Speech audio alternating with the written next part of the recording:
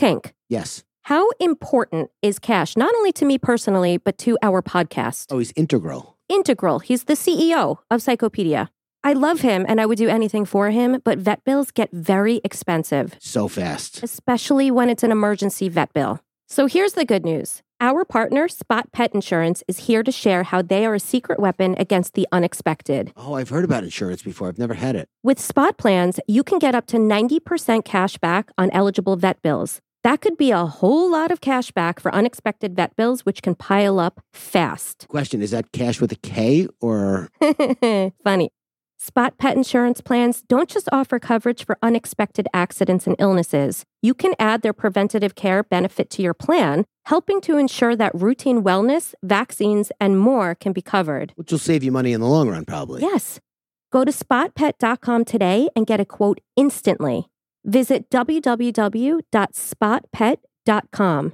Paid ad from Spot Pet Insurance. Waiting periods, annual deductible, co-insurance, benefit limits, and exclusions may apply. For all terms, visit spotpetins.com/sample-policy. Insurance plans are underwritten by either Independence American Insurance Company or United States Fire Insurance Company and produced by Spot Pet Insurance Services, LLC. Knowing how to speak and understand a new language can be an invaluable tool when traveling, meeting new friends, or just even to master a new skill. But it's not always simple when you're bogged down by textbooks and structured classes. That's why so many people trust Rosetta Stone. Rosetta Stone is the most trusted language learning program, available on desktop or as an app. It truly immerses you in the language you want to learn, like Spanish, French, Italian, Chinese, and more. You won't just be studying English translations. The Rosetta Stone intuitive process helps you pick up a language naturally, first with words, then phrases, then sentences. Don't put off learning that language. There's no better time than right now to get started. For a very limited time, listeners can get Rosetta Stone's lifetime membership for 50% off. Visit rosettastone.com/rs10. That's 50% off unlimited access to 25 language courses for the rest of your life. Redeem your 50% off at rosettastone.com/rs10 today.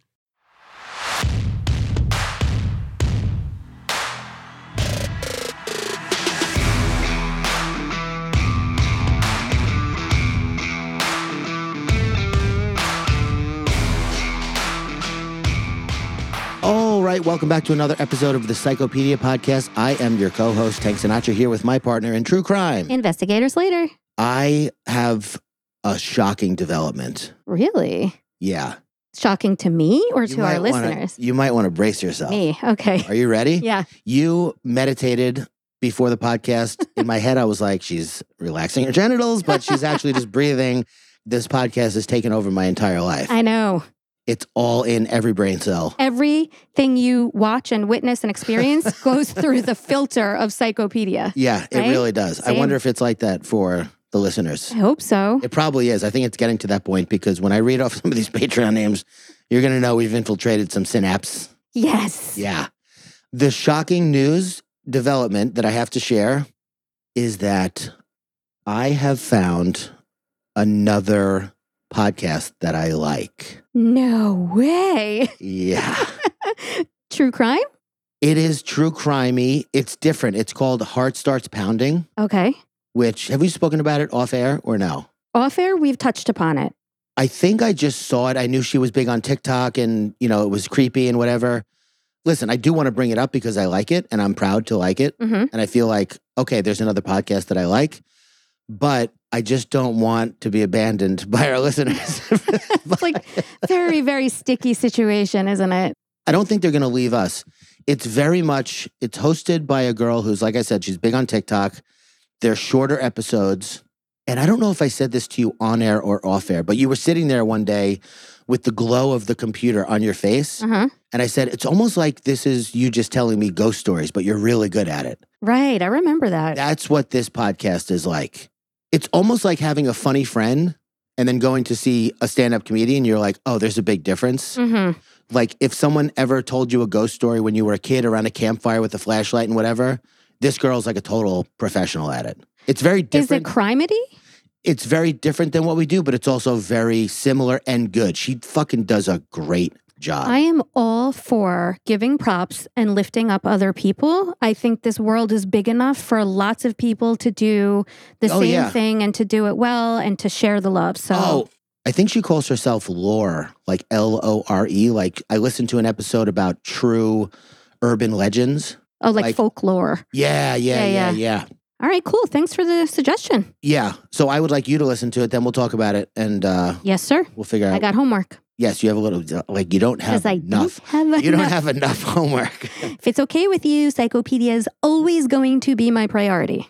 But it's always going to be my priority too. Okay. Aside from these motherfucking semen demons over at patreon.com/Psychopedia pod. Oh, you just got so excited. Patreon.com/Psychopedia pod. Again, if you love us and you're not getting enough of what you want and you want a little bit more, but you want it a little bit different, you want it unhinged, that's where we are. You can come find us over there. I feel like you just rapped that a little bit. Did you see me bopping my head? I did. You were feeling what I was doing. So a couple of names that I just want to read because I want to give them their propers, but also we got some fucking banger names in there today. The most special mention and shout out to Cackling Dimwit. I saw that. I was like, I've influenced someone. You've influenced a lot of people. That is exciting. Cackling Dimwit fucking came in a little while ago and I was like, yo, that's unbelievable. And for anybody new to Psychopedia, in our last episode, I referred to the perpetrators as cackling dim-witted assholes. Yeah. And so this name is a play on that. Cackling dim-witted assholes, yes. The what's your favorite scary movie? The Scream copycat fuckers. Angie Whittywhack, which if that's your real name, I'm sorry. If it's your funny name, it's very funny. It's cute either way. It's good. Bullshit shabusiness. I mean, fucking, that's a punch in the gut right there. Niam, pronounced Neve. Sick. Do you know about that name? No. Okay. It's Nimah, pronounced Neve. I knew a guy from the gym named Neve.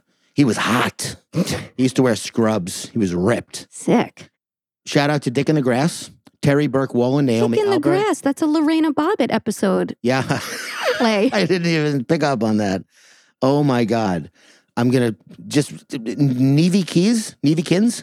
It's Niamhi Kins.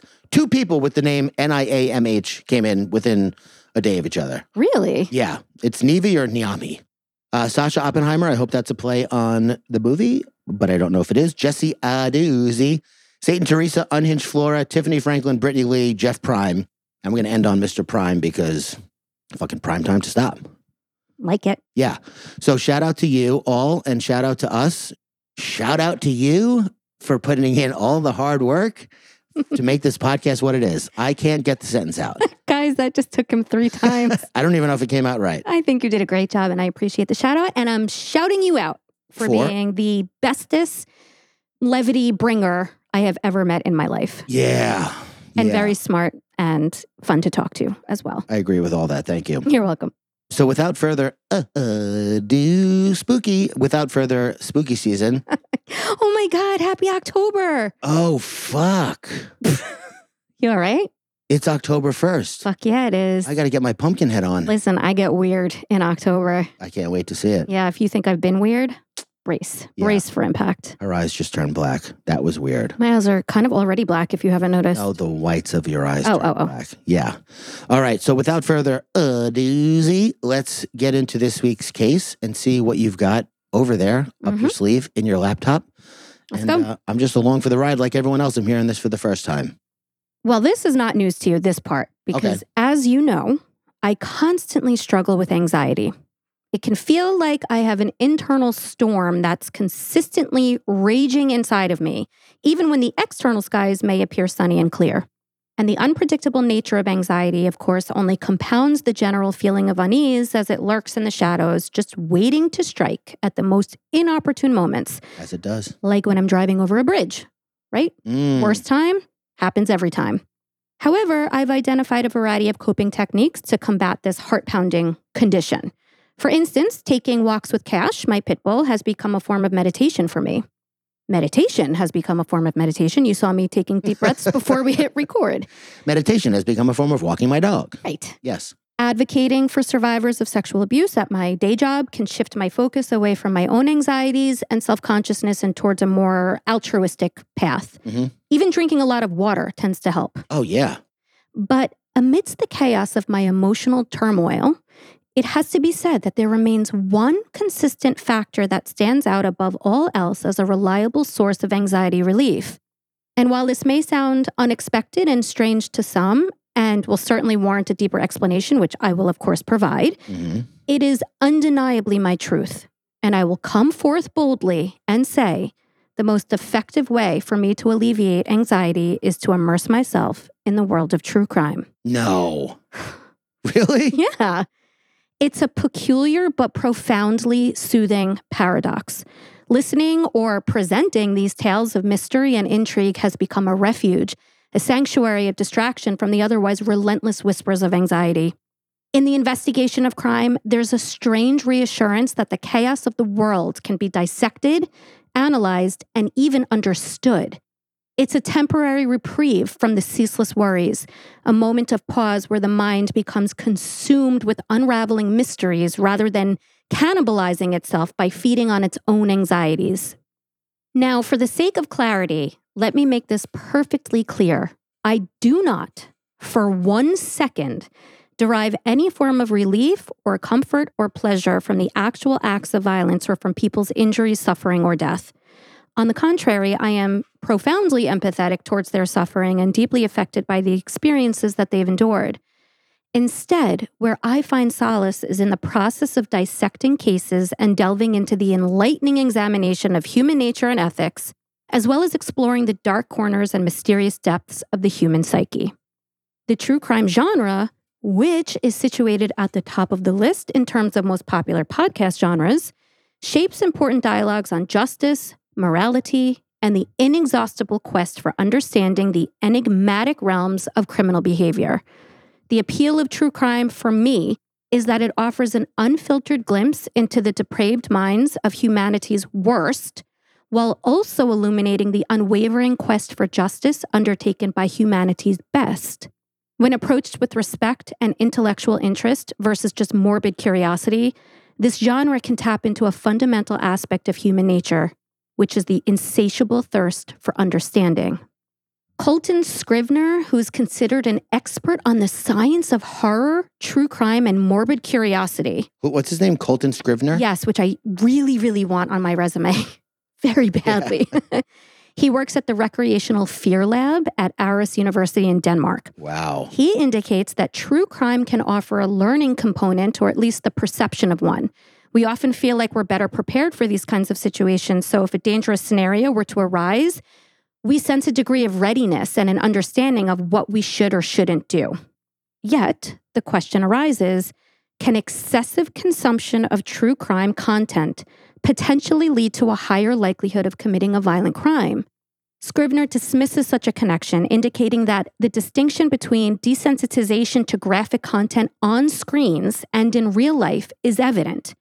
Research, such as that on violent video games, indicates that exposure to such content in media doesn't lead to increased real-world violence.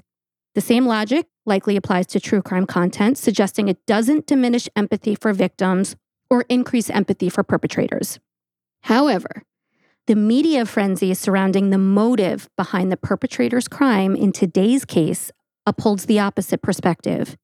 As per the media headlines, which to be fair have been derived from the perpetrator's own statements, 23-year-old Jung Yoo-jung from South Korea committed a gruesome murder after deeply engaging with true crime material and subsequently expressing her desire to, quote, give murder a try. Moving from observer to participant, this horrendous true crime fanatic intentionally became the gruesome main character in her own case by design and used the knowledge she obtained through hours and hours of true crime absorption as a how-to guide for brutally taking the life of an innocent young woman. But before you take a stance one way or the other on this issue, let's get into this very recent and very gruesome case. Pause. I need to talk. I'm going to explode. You could have talked that whole time. I was actually wondering why you were so quiet, but maybe you were captivated? I was trying to be so respectful, and I was captivated. Okay. And I didn't want to jump in. During that intro, I had 30,000 thoughts, and I have maybe one left. You should have punctuated my intro. The anxiety. It feels like you started that intro. 70 years ago. That's how many thoughts I had in that time. Is it the... I've lived an entire life. Welcome back. I feel like I was in a coma, maybe, just listening to this angelic voice read off. You just made that up all on the spot, huh? Oh, yeah. That's crazy. So I want to make a suggestion as to another reason why true crime reduces anxiety. Please do. So one time I had anxiety over, listen, first of all, anxiety is ever present in me also. If I say I had anxiety over, it's just, that's what it latched onto that day. Mm-hmm. But one time I was having anxiety about whether or not we live in a simulation. Oh, I have this anxiety all the time, which we've talked about. Yes. We've talked about this on the podcast? No, just you and I in life have talked about this. So I was having a tough time with it. Whatever it was. We were in the other house, so it had to have been like 3, 4, 5 years ago. And I asked Jessica, I'm like, what do you think about when you wake up in the morning? And she goes, well, usually I get woken up by the baby at the time, crying, waiting. You know, he needs to be fed, he needs to be changed, whatever. So I get up, I take care of him. And then I start making the lunch for the kids' school. And then the older one wakes up and I make him breakfast. I get him ready, blah, blah, blah. And then I got to get the oldest one to school and drive her. And then I come back and blah, blah, blah. And all I could think about the whole time she was talking was that not once did she think about herself during that whole time. She was constantly focused on other people and making their lives better, easier, and whatever. Mm-hmm. And she goes, why? What do you think about when you wake up in the morning? Let's I go, hear it. Whether or not we're in a simulation. And it's killing me. I might actually die of over-analysis at this point. I had a frame of reference for it from when we did our bodybuilding shows.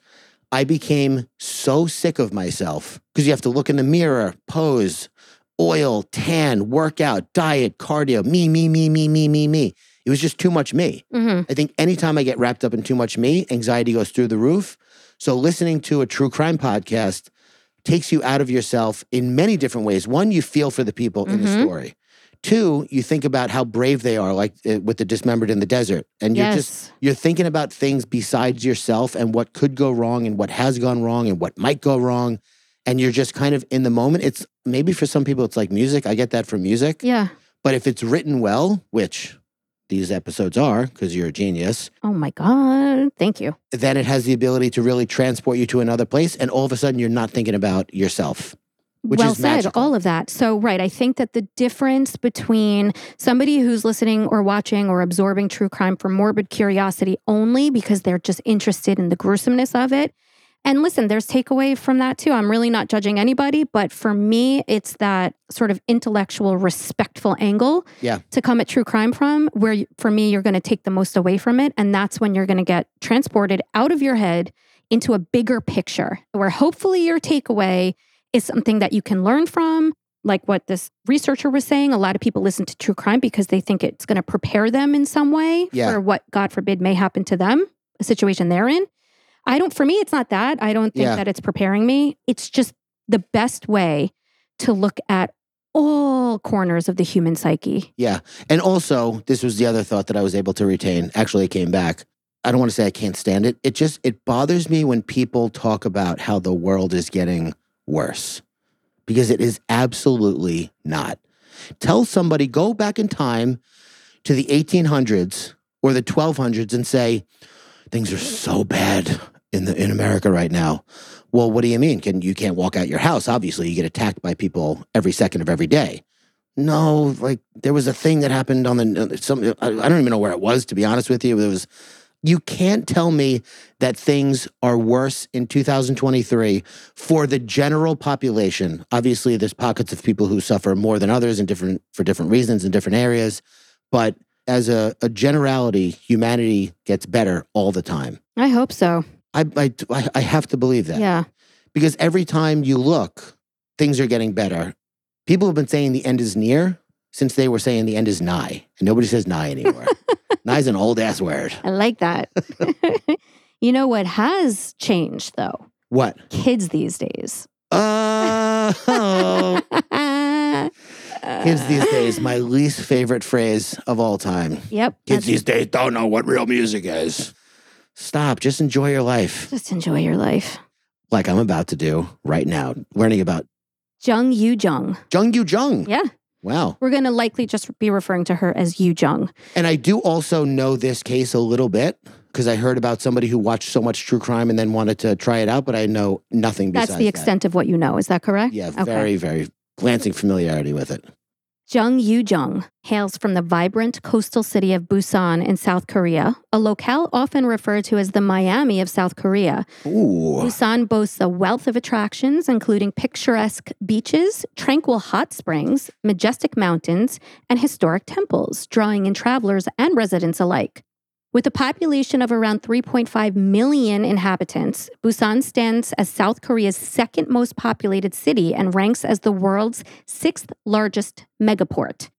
Busan's reputation as a remarkably secure and safe place to live underscores the stark contrast presented by the brutal crime we are about to delve into, which garnered extensive attention. So I'm glad that you didn't learn more about it than you did. I have to hide my eyes when I scroll on the internet. Jung Yoo-jung was born in 1999 and raised by her grandfather. Now, some sources indicate very young. Oh my God, 1999? She's 23 years old. This case just happened in May 2023. Wow. The national sales event is on at your Toyota dealer, making now the perfect time to get a great deal on a dependable new car. Like a legendary Camry, built for performance and available with all-wheel drive, you can count on your new Camry to get anywhere you need to go. And with available features like heated seats and a multimedia touchscreen, you can stay connected in comfort and style. Or check out an affordable and reliable Corolla with a trim for every lifestyle, from the hip and agile sedan to the sporty hatchback. There's a dependable Corolla built just for you. Plus, both Camrys and Corollas are available in hybrid models, so no matter your style, you can drive efficiently and affordably. And right now, your local Toyota dealer has more vehicles in stock and is making delivery on new vehicles almost every day. So visit your local Toyota dealer. And check out amazing national sales event deals on Camrys, Corollas, and more when you visit buyatoyota.com. Offers end April 1st. Toyota, let's go places.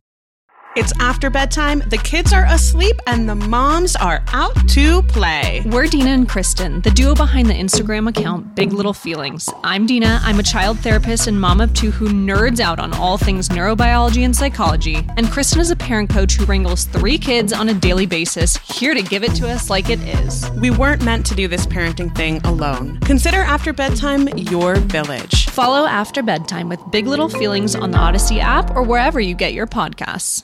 Some sources indicate that Yoo-jung's mother abandoned her when she was 1, followed by her father's abandonment when she was 6, while other sources indicate that her parents didn't just up and leave her, but rather focused all of their time and energy on working and sent Yoo-jung to live with her grandfather because they didn't have time for her. Regardless, she was abandoned for one reason or another by both of her parents. Sad. Now, we know from our analysis of past cases like the Jerry Brudos case, Gary Heidnick, even David Parker Ray, the toy box killer, experiencing neglect or feeling unloved and unwanted by your parents during early childhood can undeniably leave a lasting negative impact. And it bears repeating that abandonment is one of the few fears that children are born with innately. Very interesting. Did you know that or no? I mean, it makes sense now that you say it, but no. So when I took child psychology, I learned that babies had a fear of falling and a fear of loud noises. Born into them. They didn't need to be taught it, nothing. When I went to the abandonment workshop with Damian as a 40-year-old man, with him, the other man, and there was 40 women in it. Wish I was a fly on the wall. So bad. I learned that abandonment is a fear that babies are born with also, and that makes the most sense out of all of them. Sure. Your environment as you grow up either eradicates it or exacerbates it. And her environment obviously made it worse because she was left without parents, literally. Yes. Worst case scenario for a developing child. Absolutely. Now, according to the National Institute of Justice, child abuse and neglect have been shown to increase the risk of later forms of antisocial behavior, including violent perpetration and crime in adulthood. Not always, of course. That's not to say that every single child who's abandoned by his or her parents is going to turn out to be a criminal, but there definitely exists a correlation. Yoo-jung's journey took a solitary path beginning in high school when she began attending Kyung Girls High School. During her time as a student, she actively sought solitude, often isolating herself from her peers and even going to the extent of draping a curtain around her desk in the classroom to minimize contact with others. Sorry, have to interject. Also, I've learned in my life, sobriety, people who are lonely turn to isolation as a cure for loneliness a lot. And it just makes it worse, obviously. That's interesting. Yeah, when you feel alone, your first instinct is to just say, everyone sucks, I'm going to fucking isolate myself, which in turn obviously makes you feel more alone. She refused to make eye contact or to engage in conversation with others and would only respond to direct yes-no questions posed to her by teachers or any authoritative figure. Her decision to abstain from social interaction, whether voluntary or perhaps due to a potential developmental issue or difficulty in socializing, led to her living a very, very secluded life. Former classmates frequently characterized Yu Jung during that phase as invisible. She was not bullied, teased, intentionally targeted, or harassed. Instead, she just went entirely unnoticed. Yeah, she just wasn't there. Which arguably is the worst thing for her. Yeah, I mean, I don't know that I can say it's worse than bullying. It's another form of bullying in a way. Yeah. In a way. Also, she's at home with her grandfather, who she probably can't relate to because there's such a huge age gap. Yes. You know? And no grandmother. Yeah. After completing high school, Yu Jung faced difficulties in finding a job and maintained a virtually non-existent social circle during her early adulthood. She continued living in social isolation and rarely left her bedroom. But in 2017, Yu Jung did apply multiple times for a job working as a golf caddy. On her resume, she wrote the following. After leaving high school, I started preparing for the college entrance exam. I enjoy being active and meeting other people, and I really want to try this role. Thank you. Trying to get those 10,000 steps in. Yeah. Or money. Pop quiz. Oh, cool. When she was called upon for an interview for that position as a golf caddy, what happened? A, she put on the performance of a lifetime and was bubbly, outgoing, and highly manipulative towards the interviewer. Okay. B, she sat in total silence. C, she made an offbeat joke and told the interviewer that if she didn't get the job, she'd kill her. C. Nope. Fuck. It's just two opposites left. I'm going to say A. No. Well, here we are. Here you are, Tank. Again. The one we know and love. Can't wait to see this on the Instagram comments. Tank's pop quiz score. 0. Unsurprisingly, Yu Jung did not get the job. She sat in total silence during the interview. And when she contacted the recruiter seeking an explanation for her rejection from the job, she was not provided with the truthful reason, which was, of course, her very strange lack of engagement during the interview. Instead, she was informed that the basis for her rejection was her lack of English-speaking proficiency.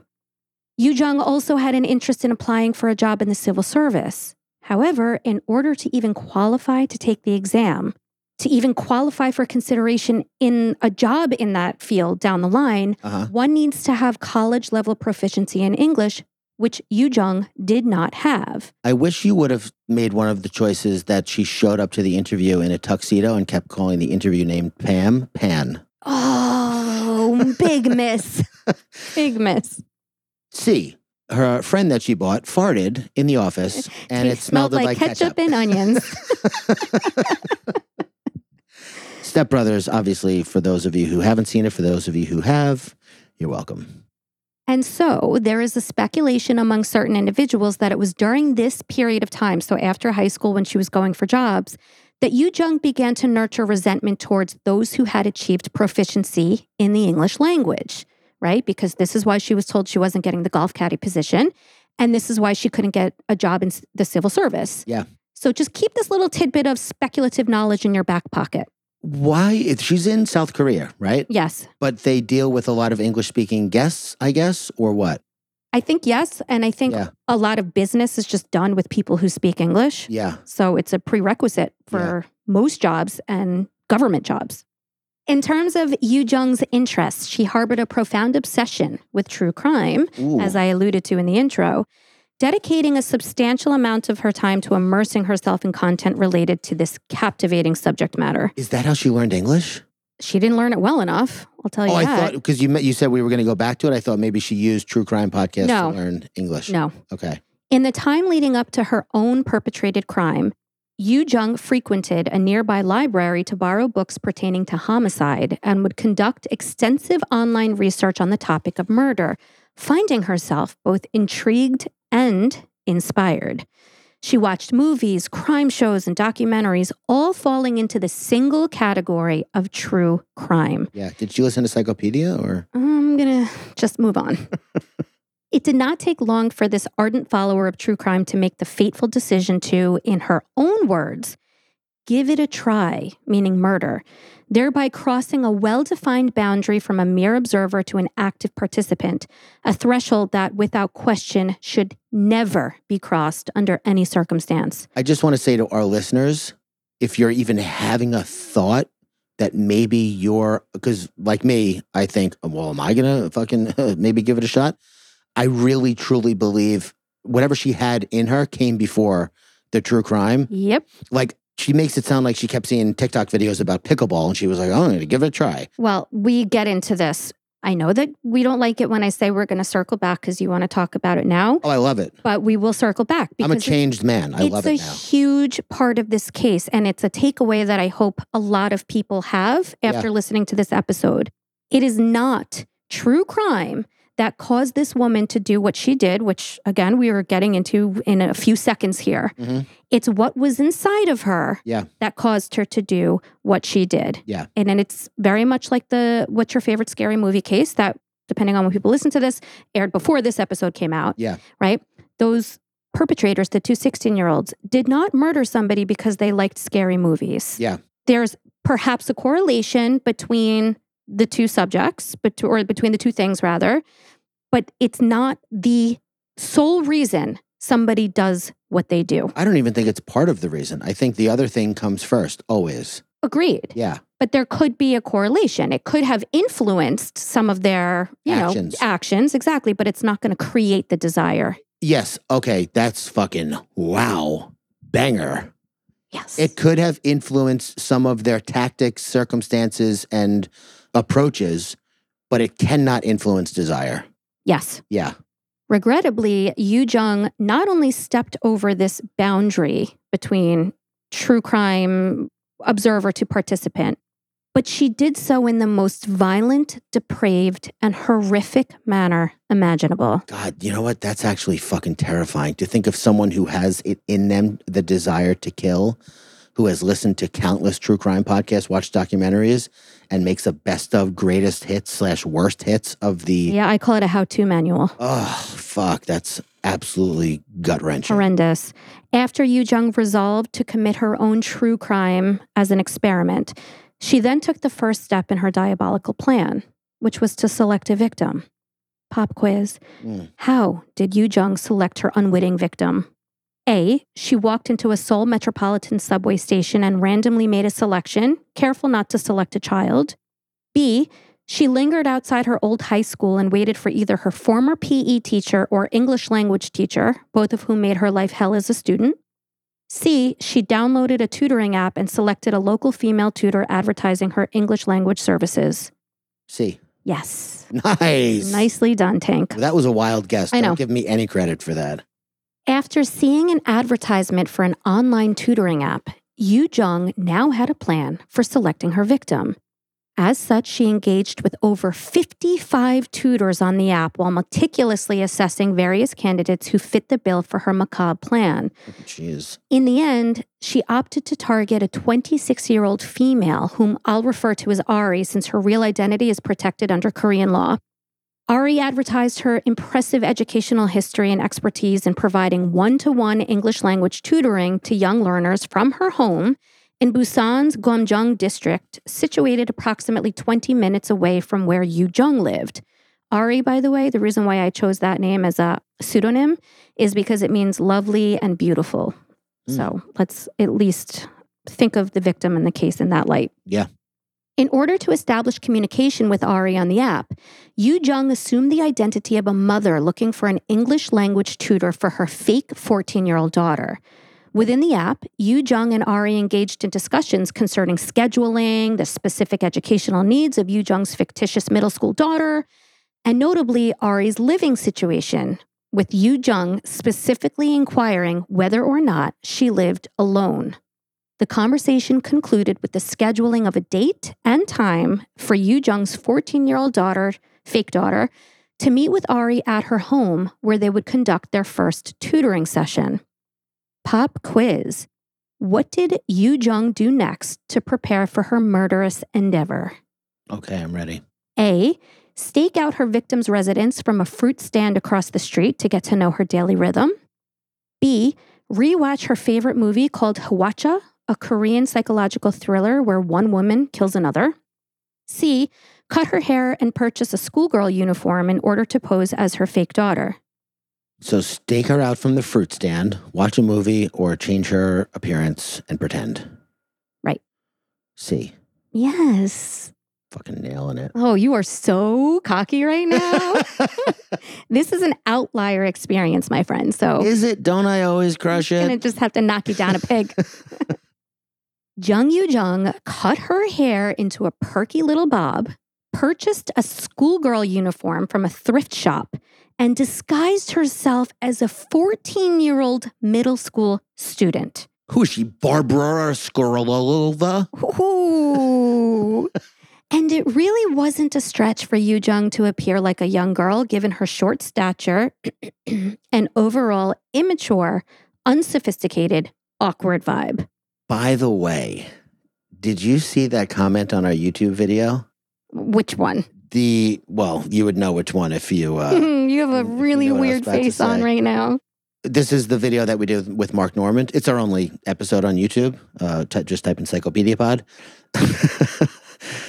It's our only video for now. Yeah. It's cool that they got a little person to do all the research. I don't know why, but it's cool to see. Oh my fucking God. Really? You had to read that one? Well, somebody on today's post referred to me as fun-sized. Yeah. So that was cute. I could I'll see take that. Yeah. It's part of our diversity, equity, and inclusion mandates. Also, I'm constantly next to you. Yeah. And you're large. Huge. So it doesn't help my plight at all. It does make it funnier, though. It does. We're like yin and yang, you and I. On May 26, 2023 at 4 p.m., CCTV footage captured Yoo Jung walking down the street in her schoolgirl uniform with a completely chill, if not upbeat, childlike air.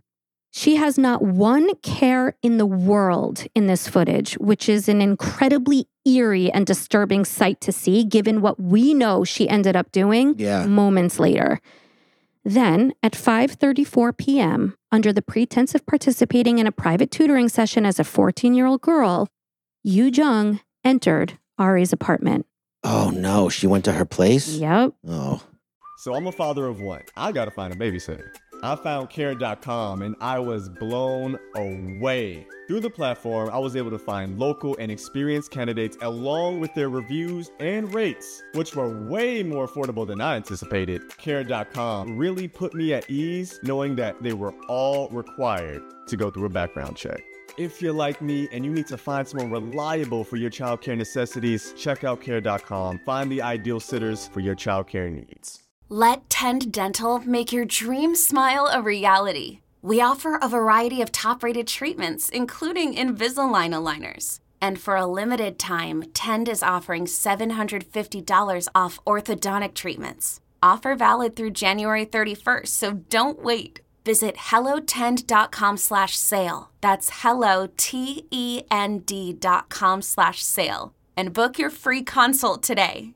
Once inside the home, Yoo Jung almost immediately removed a knife that she had brought with her and proceeded to stab 26-year-old Ari 110 times. Oh my God. Mostly in her neck and chest. Fucking horrible. Hopefully she just died quick. I hope so. Yeah. Ari's autopsy would later reveal that she was stabbed over 20 times in one specific part of her neck, indicating to investigators that Yoo Jung likely researched the precise area to target to guarantee death, which again, I hope means if nothing else, it went fast. Yeah. After ruthlessly taking Ari's life, Jung Yoo Jung then changed into clean clothing that belonged to the victim and left the apartment. CCTV footage of this exact time reveals a very relaxed, totally unpanic-stricken woman, Yoo Jung, walking along the street wearing a fresh knee-length coat, flat shoes, and glasses, completely innocuous looking, completely ordinary appearing, a vicious, violent wolf in sheep's clothing. It's like a fucking They Walk Among Us type Yes, of thing. exactly. Right? Yeah. Now, let's take a moment to discuss the crime itself and the mind-blowing fact that Yu Jung stabbed the victim 110 times. This is quite literally the definition of overkill. In the field of forensic medicine, overkill is a specific type of homicide where the number of inflicted injuries greatly surpasses the number of fatal ones. Oh, it's an actual term? It is. Wow. One possible reason for Jung Yu Jung to have stabbed her victim so many times was for her to establish absolute control and dominance. Yu Jung's life was far from thriving, and she may have harbored the belief that the responsibility for her struggles lie with others. She remained jobless because others had determined that she didn't meet the criteria, and her lack of friends could have been attributed to the decisions made by others who chose not to socialize with her. During the moments in which she wielded her knife, she was, perhaps for the first time, in control. So that's just one sort of psychological analysis.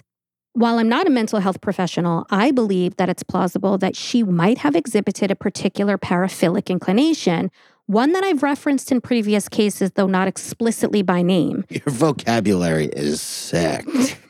Thanks, man. Paraphilic inclination. This paraphilia pertains to an expression of sadism characterized by a sexual fixation on piercing another individual's skin. We talked about that in the Israel Keys case. Very good. But I don't think I gave you the name of the paraphilia, and I'm going to give you a pop quiz now. Oh, stabophilia. What is the official name of this paraphilia? A, emetophilia. Emetophilia. B, picorism. Picorism. C, mascalagnia. Say them all one more time. Really? Yes. A, emetophilia. Emetophilia. B, picorism. Picorism. C, mescalagnia. Picorism, mescalagnia. I'll have the guacamole. Such a freak. I'll start with the guacamole. I'll finish with the mescanaglia. I have no fucking idea. Emetophilia. No. Do you want to know what that is? Kinda. It's also known as a Roman shower. It's the sexual arousal from vomiting, being vomited on or watching others vomit. Oh, gross. Picorism? Yes. The other What's the other one? Yeah. The other one, mascalagnia, sexual attraction to armpits. Mesopotamia? Okay, cool. That's a nice one too. So picorism is sexual arousal from the piercing of someone else's flesh. Identifying picorism in a case in which a victim displays overkill injuries, such as this case, is difficult, as the crime scene will immediately suggest anger rather than a sexual motivation.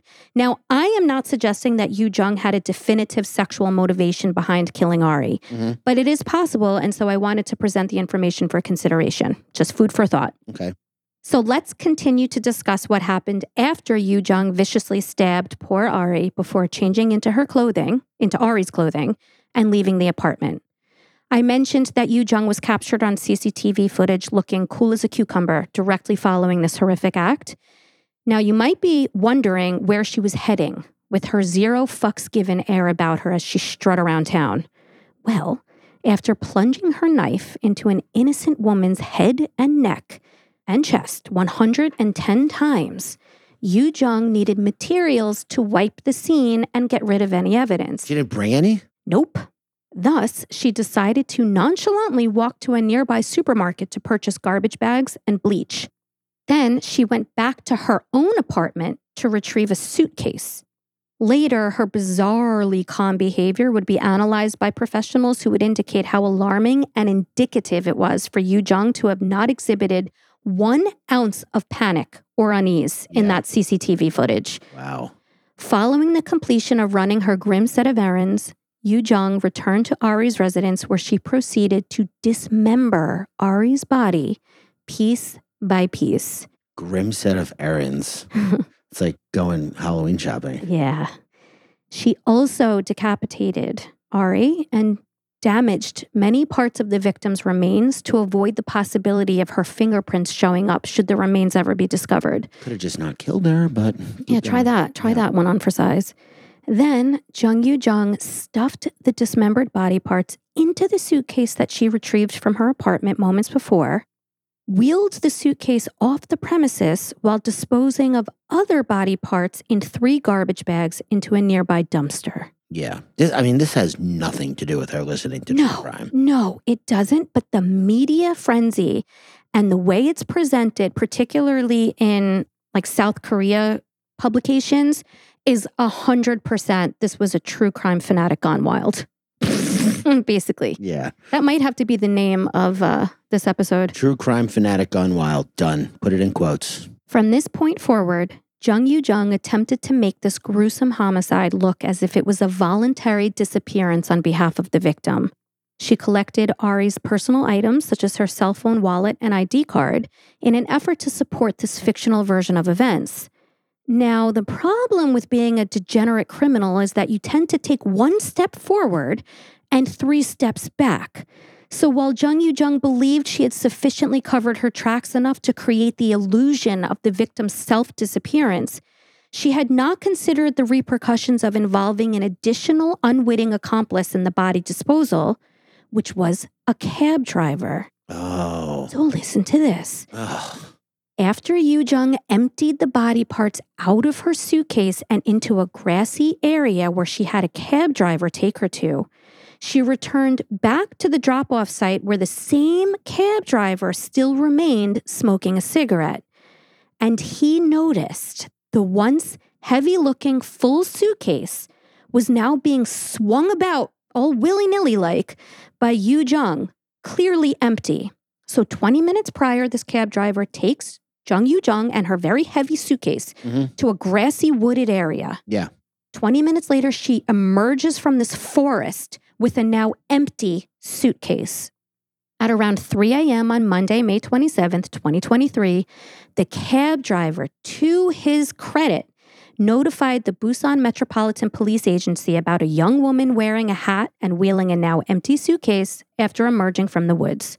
What a fucking idiot. This is what I'm saying, though. Criminals are typically not bright. Yeah, they think they are, though. And again, we're talking media, right? We're talking like Hollywood loves to make perpetrators out to be these like evil geniuses. Yeah. That is almost never the case. Listen, intelligence is not about what you know. We've said it's about your ability to figure things out. Mm-hmm. And if you can't figure out how to manage your emotions enough to not kill people, you can't be that smart. Is there a difference, though, between like EQ and IQ? Oh, yeah, for sure. But intelligence as an underlying foundation of somebody's problem-solving ability, whether it's with math or interpersonal relationships, some of it goes into EQ, some of it goes into IQ. Technical stuff. Mm-hmm. But yeah, these people are just the dumbest of the dumb. Yeah. Law enforcement arrived at this wooded drop-off location where the taxi driver had taken Yoo-jung. And of course, upon arrival, they discovered a copious amount of blood at the scene, as well as garbage bags filled with bloody clothing and unspecified body parts of a dismembered human being. Side note, do you ever worry that the people we talk about on this podcast are going to find us and kill us? I swear to God, I had that but it's thought. so interesting you say that. Yeah. You're so dialed in, you don't even realize it. So I just I'll mention this. I'm like, maybe I shouldn't be calling her dumb. I don't know. The cab driver in this case was later, and again, this is all very recently, but after all of this went down, offered an award by the police department for his heroic endeavor, right? He had the wherewithal to see that something looked wrong. And then he did what most people wouldn't do, which is to take the next step and call the cops. Yep. So they tried to issue him an award. Not only did he decline the award, he quit his job as a cab driver and he's gone into like hiding. Yeah. Why? Because he's afraid that if for whatever reason he should ever come across Yoo Jung-yoo again, he doesn't want her to kill him. Yeah. So it's just interesting what you're saying. Do you ever worry that these people are going to come back? Man, I don't worry about shit. I'll fucking kill these people. Come on, bring it. I might look small, but I pack small, a punch. But she'd be fierce.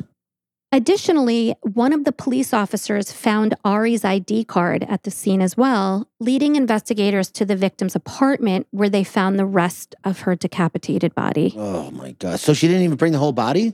No, and she also threw some of the parts out in a dumpster.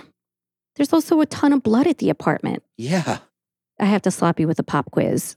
Okay. It feels like a funny time for some reason, but here we are. Yeah. Prior to addressing the scattered remains, ID card, and clothing, what did Yu Jung say to arresting officers as being the cause of all the blood that they found at the scene in the wooded area? I can't wait to hear this. A, that the blood was her own and a result of her menstrual cycle. Wow. B, that when she got into the cab, the bloody suitcase was already there and the driver forced her to get rid of it in the woods. Okay. C, that the cab driver hit a black drongo, which is a bird, and it basically exploded all over the place. B. No. Cool. A. Yes. Nice. Yes. She initially asserted that the blood belonged to her and was due to her menstrual cycle. However, when officers began finding body parts, she changed her story, stating that she had recently given birth and that the human remains they found in the woods had in fact belonged to the baby that she wasn't prepared to mother, so decided to kill instead. Yeah, I was pregnant for 400 weeks. Right? That totally adult-looking body part is a fetus, is a baby. I mean, it's absurd. Dumb. Clearly, these claims were absurd. But Yu Jung was taken to the hospital anyway, where it had been conclusively determined that she was neither menstruating nor in postpartum condition, and that the blood belonged to somebody else entirely. They determined that was a lie. That's right. Needless to say, on May 27th, 2023 at 6 a.m., Jung Yu Jung was arrested and charged with murder, damaging a body, and body abandonment. At this point in the case, Busan law enforcement released Yu Jung's full name, age, and photograph to the public as part of a disclosure policy in South Korea to release information pertaining to a potentially dangerous suspect, even though they had already arrested her. This is where I get a little hung up. So while South Korea typically protects the privacy of both victims and offenders as part of a law that was created in 1991, they can and do make exceptions for extremely violent offenders under the country's Special Act on Punishment of Specific Violent Crimes. And the reason why waiving an offender's right to privacy is allowed is for the prevention effect, as well as to address public interest. Now, experts who support divulging identities of offenders say that it helps the public better identify the person and prevents crime and may help the discovery of unknown crimes, as well as hidden victims or witnesses who can then report to the police that they know something after recognizing the face. Yeah. On the flip side, people who are against exposing the identity of offenders argue that publicly identifying an individual as a criminal suspect runs counter to the presumption of innocence, leading many people in the community to assume that a person is actually guilty of the offense before they're actually proven guilty. And, you know, as Warren Buffett has said, it takes 20 years to build a reputation and 5 minutes to ruin it. Well, yeah, the court of public opinion is a kangaroo court at best. Yeah. So I understand why they might do that, but also there's got to be a happy medium between what we do here in America, where we make criminals stars, and shielding their identity completely so that nobody even knows that crime is happening. Right. I just think it's interesting that they say it's like the prevention effect and that they do it to prevent crimes. And I'm not sure, maybe they feel it's a deterrent for criminals who may not want to be splashed all over the news. Like maybe they won't commit a crime if they're trying to avoid that type of attention. But typically, part of the reason why they do it is for the attention. That's in America. In South Korea, I think the culture is very different. It's very honor-focused, and people, their reputation is very important. In America, they don't care if they're known for something good or bad. They just want to be known. Yeah. You know? Maybe that's it. Upon her apprehension, Yu Jung made efforts to persuade the police that the crime had been unintentional and had actually arisen after a verbal dispute between the victim and herself. Yeah, so I stabbed her 110 times. Right. When that excuse wasn't working, she changed her narrative and instead indicated that she was told by a stranger to steal the identity of a woman that they had murdered, and that if she didn't comply, she would be murdered next. Eventually, however, after being persuaded by her grandfather to reveal the truth of the situation, Yu Jung not only confessed to committing the murder, but also divulged what some believe to have been the true intention behind her crime, which was morbid curiosity fueled by her interest in true crime and her desire, as I said, to give it a try. And there's plenty of people in that camp who really believe that that's why she committed murder, to try out what she was obsessed with watching. There's a lot of very simple people out there. True that. As indicated by a police spokesperson, Jung was found to have premeditated the crime driven by a desire to kill someone after she became obsessed with murder from TV programs and books. Well, yeah, she also fucking made a profile, hired the person, interviewed 55 people. There was intention is inherent in all of that. So some people still believe that. They hold on to that as being her motive. A lot of people believe that Yu Jung's motive for killing Ari had actually been to steal her identity. She was jealous of Ari's success, her life, and notably her proficiency in speaking English. It wasn't necessarily Ari, whom she'd never met before. Yeah. But it was what Ari represented. Did she want it to become her? This is one theory, so hear me out. Yu Jung wanting to steal Ari's identity was perhaps the reason why she went onto a tutoring app in the first place to find a victim who spoke English and to punish them for possessing a skill set that she lacked and for which she was constantly being punished. That makes sense. In terms of wanting to steal Ari's identity, though, circling back to that, some sources assert that this is why Yu Jung changed into Ari's clothing following her murder. I don't think so. I think she just couldn't walk outside in blood-drenched clothing when she needed to get the suitcase, garbage bags, and bleach. Yeah. You see, the victim, Ari, led a life that stood in stark contrast to Jung Yu Jung's. Ari's existence had been characterized by professional success, a solid social circle, financial stability, and a promising future. To say nothing of the fact that Yu Jung's favorite movie, one that she reportedly watched incessantly leading up to the murder, was a film, as I mentioned earlier, called Hwacha, which means helpless.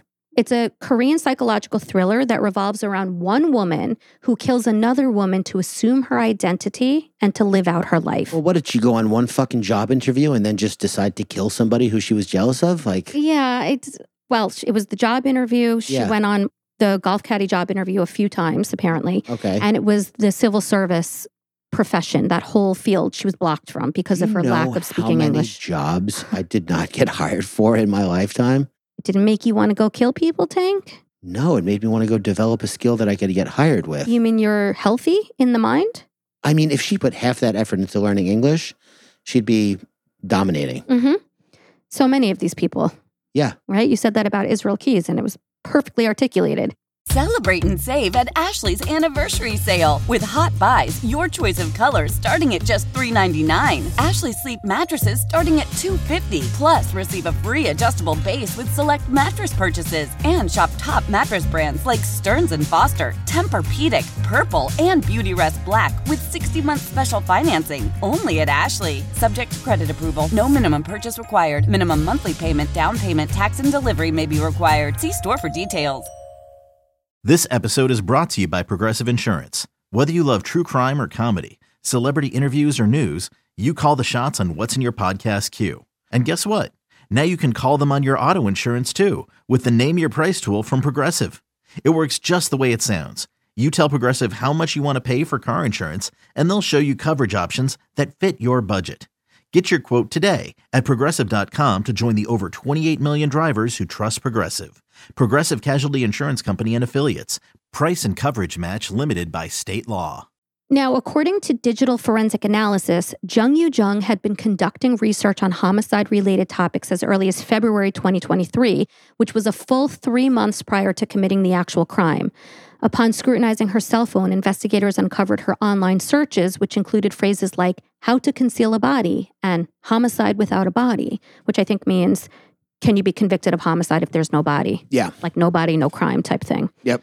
Additionally, the prosecutors who indicted Jung Yu Jung have also indicated that she called her father after she was arrested to confess to him that her real intention had been to kill him, which was actually supported by related search terms like patricide that appeared in her browser history. Patricide means the killing of one's father. Yeah, well, she meant to kill him, but she killed an innocent victim instead? After essentially interviewing 55 other tutors to identify who the best victim would be. Quite a mistake. Yeah. Quite a misstep there. The location of where Yu Jung scattered Ari's remains also suggests that she'd done her research in advance, as that area had tall grass filled with certain types of insects and pesticide that would have likely sped up the decomposition process. Oh, wow. On June 2nd, 2023, at 9 a.m., as Yu Jung exited the police detention center where she was being held in solitary confinement and was on her way to face prosecution, Journalists questioned her as to why she committed such a heinous crime. Wearing a bucket hat to cover her face, as well as a mask, glasses, and sleeves over her handcuffs, Jung Yoo-jung responded in a childlike voice by saying, "You tell me, Tink." Pop quiz. Oh, God. A. Gonna get inside the mind of a maniac right now? Shouldn't be that hard. Oh. A. I guess I was out of my mind. B. I'm not invisible anymore, am I? C. My name is not Yoo-jung, it's Ari.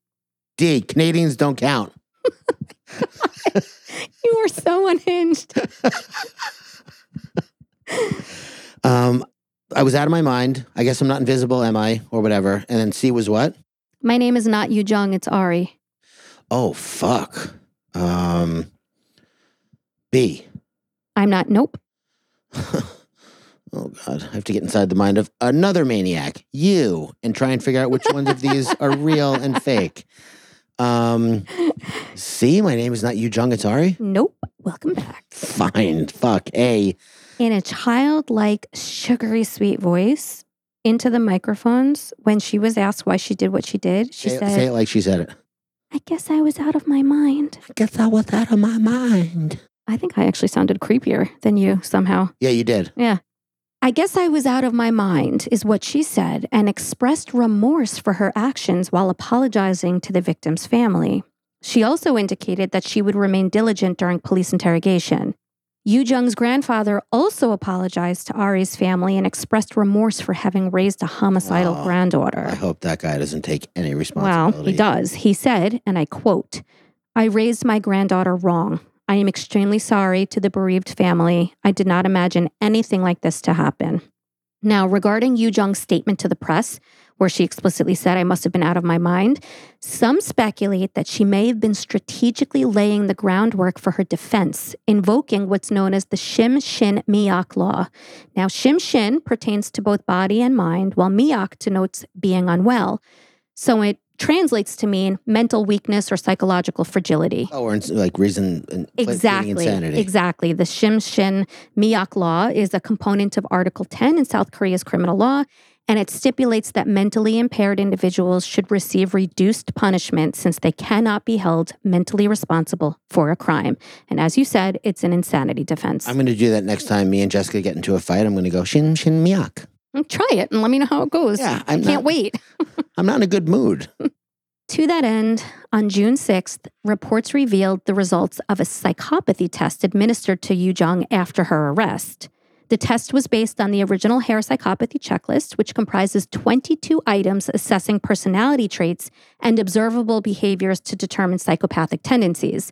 It's typically conducted through a semi-structured interview in addition to the review of ancillary information as well. So it's not solely based on that checklist. Mm-hmm. During the initial police investigation, Yoo-jung's psychopathy index scored 28 points, surpassing the 27 points associated with notorious Korean serial killer Kang Hoo-soon, though it slightly decreased to 26.3 points during subsequent testing. That serial killer, by the way, I believe kidnapped and murdered 8 women.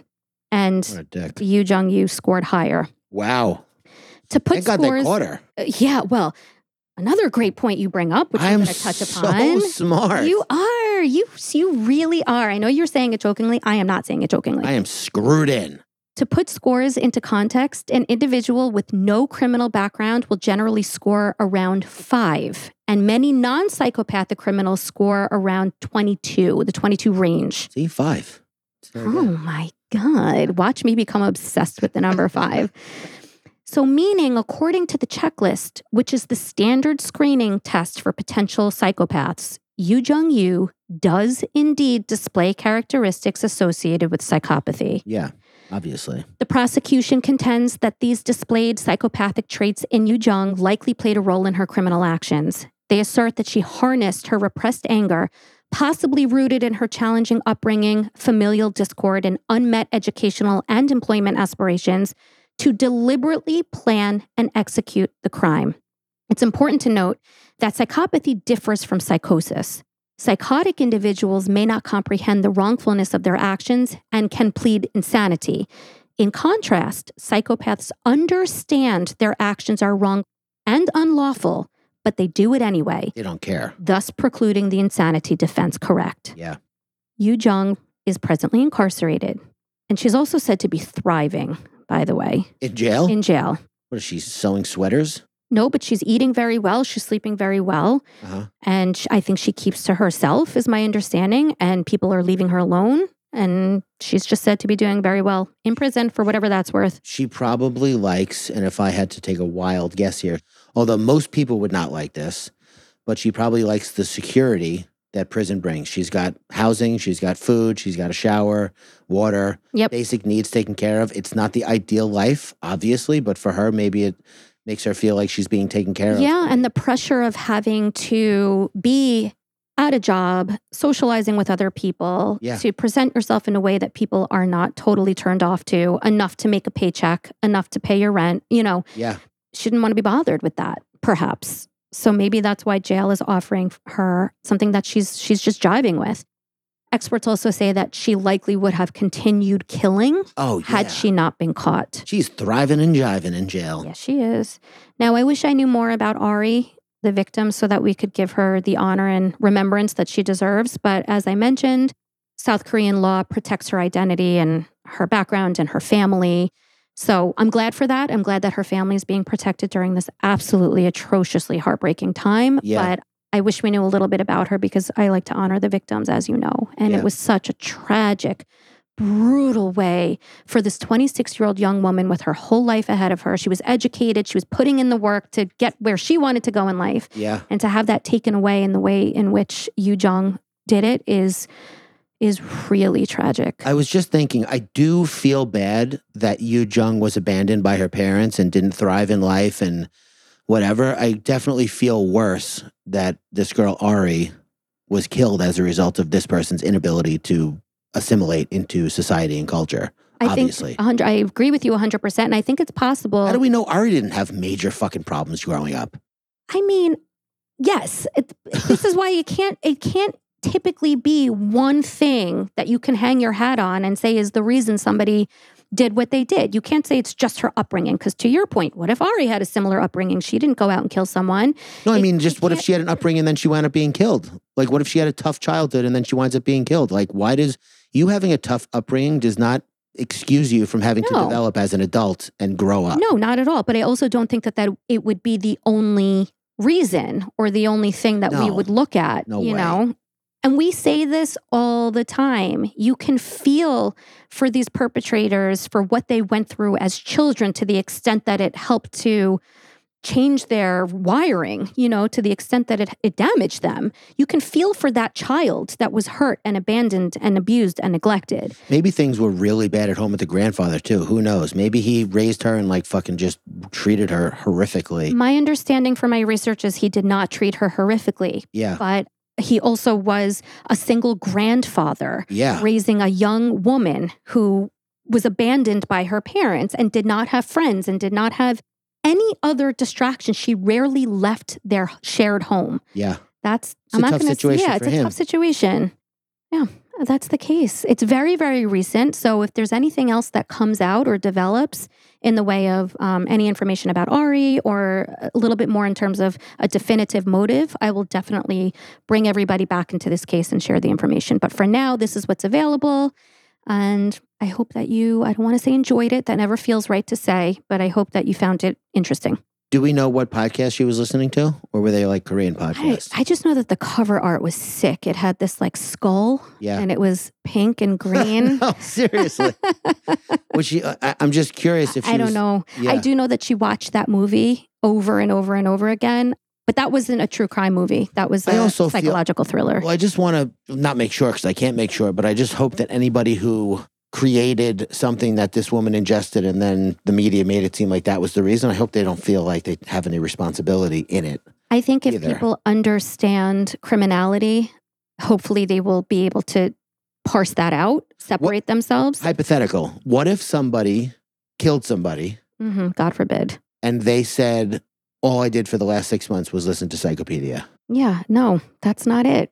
You wouldn't take any responsibility? No, you wouldn't feel bad, I mean. Of course I would feel bad. I think I would feel bad, but it would be misdirected. I would feel bad because I I would feel awful that in any way, even if that person is wrong in assigning blame to us, because really there's 100 other things going on with that person. Yeah. To have even been on that person's radar would destroy me 100%. I'm nothing if not empathetic. And I take responsibility to the extent where I should. Yeah. So if it was somehow proven that there was a cause, then of course. But I don't believe that to be the case. It's like video games and horror movies and all of these things exist, and it does not create these violent people. It's very easy to say when you're not in the situation. I just want to say, there was a girl that I knew that something happened with a guy at work where the guy at work wasn't doing what he was supposed to do, and she went to the boss and she had a reason to. She wasn't just like being a rat. Mm-hmm. And then the guy wound up killing himself that weekend, and she was devastated. I was like, you had nothing to do with it. But if I was her, I might feel differently, even though your brain is telling you it's not your fault. You had nothing to do with it. There was other things at work. I just hope that anybody like the creator of Hawacha doesn't feel like, any responsibility or guilt. Well, I don't think it's wrong for them to feel responsibility, but I don't think that they should take the responsibility, if that makes sense. Yeah, fucking life is hard. It's so hard. Emotions are tough. Yeah. I hope what people take out of true crime is what we said in the intro, which is just a fascinating exploration of human nature. It is not a how-to manual. It should not serve as inspiration. I would love to say that it should serve as the opposite for you to want to, seek justice, help be on the opposite side of things. Yeah. Help people with psychological issues and mental health issues. Let's be proactive instead of reactive as a community. Yeah, I like that. I think that's a good place to end. Okay. Well, I hope y'all enjoyed. Again, not hope you didn't enjoy it. I hope you found it interesting. And I hope that you took solace in Investigator Slater's creative genius. Thank you, Dane. She needed that. And God, I'm not insecure sometimes. Am I? I'm not insecure, am I? I was just going to make fun of you. I'm secure, right? I'm confident, right, guys? Yeah, you remember that? Of course I remember that. Oh my God, you got a good memory. Yeah. Yeah, find us on Patreon at patreon.com/psychopediapod. Find us on Instagram at psychopediapod and Investigator Slater. Email Investigator Slater with questions, concerns, and comments. And email me with compliments. And come back next week and join us again. Yeah, we'll see you then. Bye.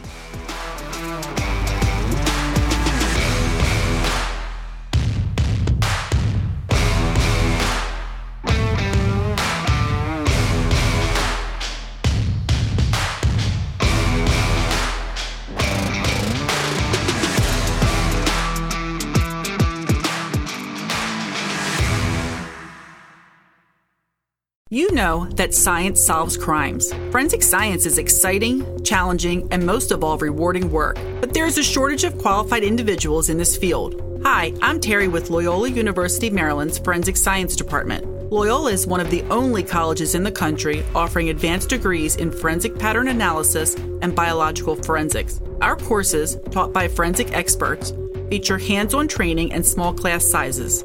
They are based on real crime scene and forensic examiner training programs to ensure you are ready to make a difference. Our programs are open to students from a variety of academic backgrounds because we believe everyone can contribute to solving crimes. So what are you waiting for? Discover the excitement of forensic science at Loyola University, Maryland. Visit loyola.edu/forensic for more information. That's loyola.edu/forensic because you are ready to make a difference. Join one of Loyola University Maryland's forensic science programs today.